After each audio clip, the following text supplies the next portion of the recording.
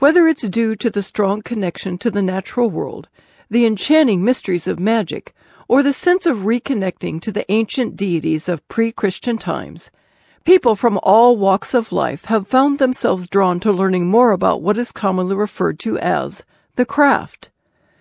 For some, this interest is a passing fancy, or simply one of many destinations on a lifelong itinerary of spiritual exploration.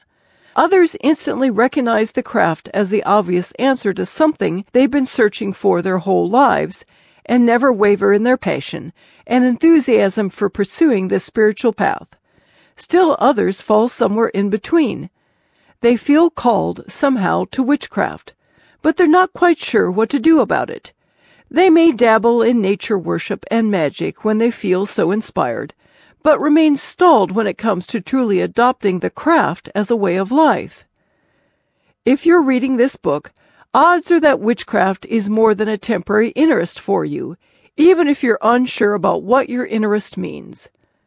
You're also likely to have wondered about how to formalize your commitment to the craft, known in witchcraft circles as initiation. But what does that really mean?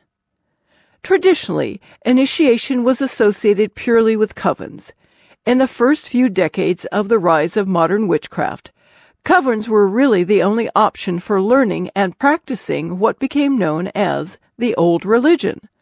One had to be initiated into a coven to fully access all of the knowledge its members held, and usually had to take an oath of secrecy so that the teachings and practices remained hidden from outsiders. These days, of course, anyone can learn about and practice the craft on their own in a uniquely personal way. Some still assert that you can only be a witch if you've been initiated by another, already initiated witch in a formal ceremony, but this is only true in covens following a traditional path like Gardnerian Wicca. Outside of coven practices, there is no barrier to entry into this rich and diverse way of life. Those who practice solitary and eclectic forms embrace other kinds of initiation, which may or may not involve an actual ritual. And anyway, no one holds the power to determine whether another person is entitled to identify as a witch. This decision is up to each individual.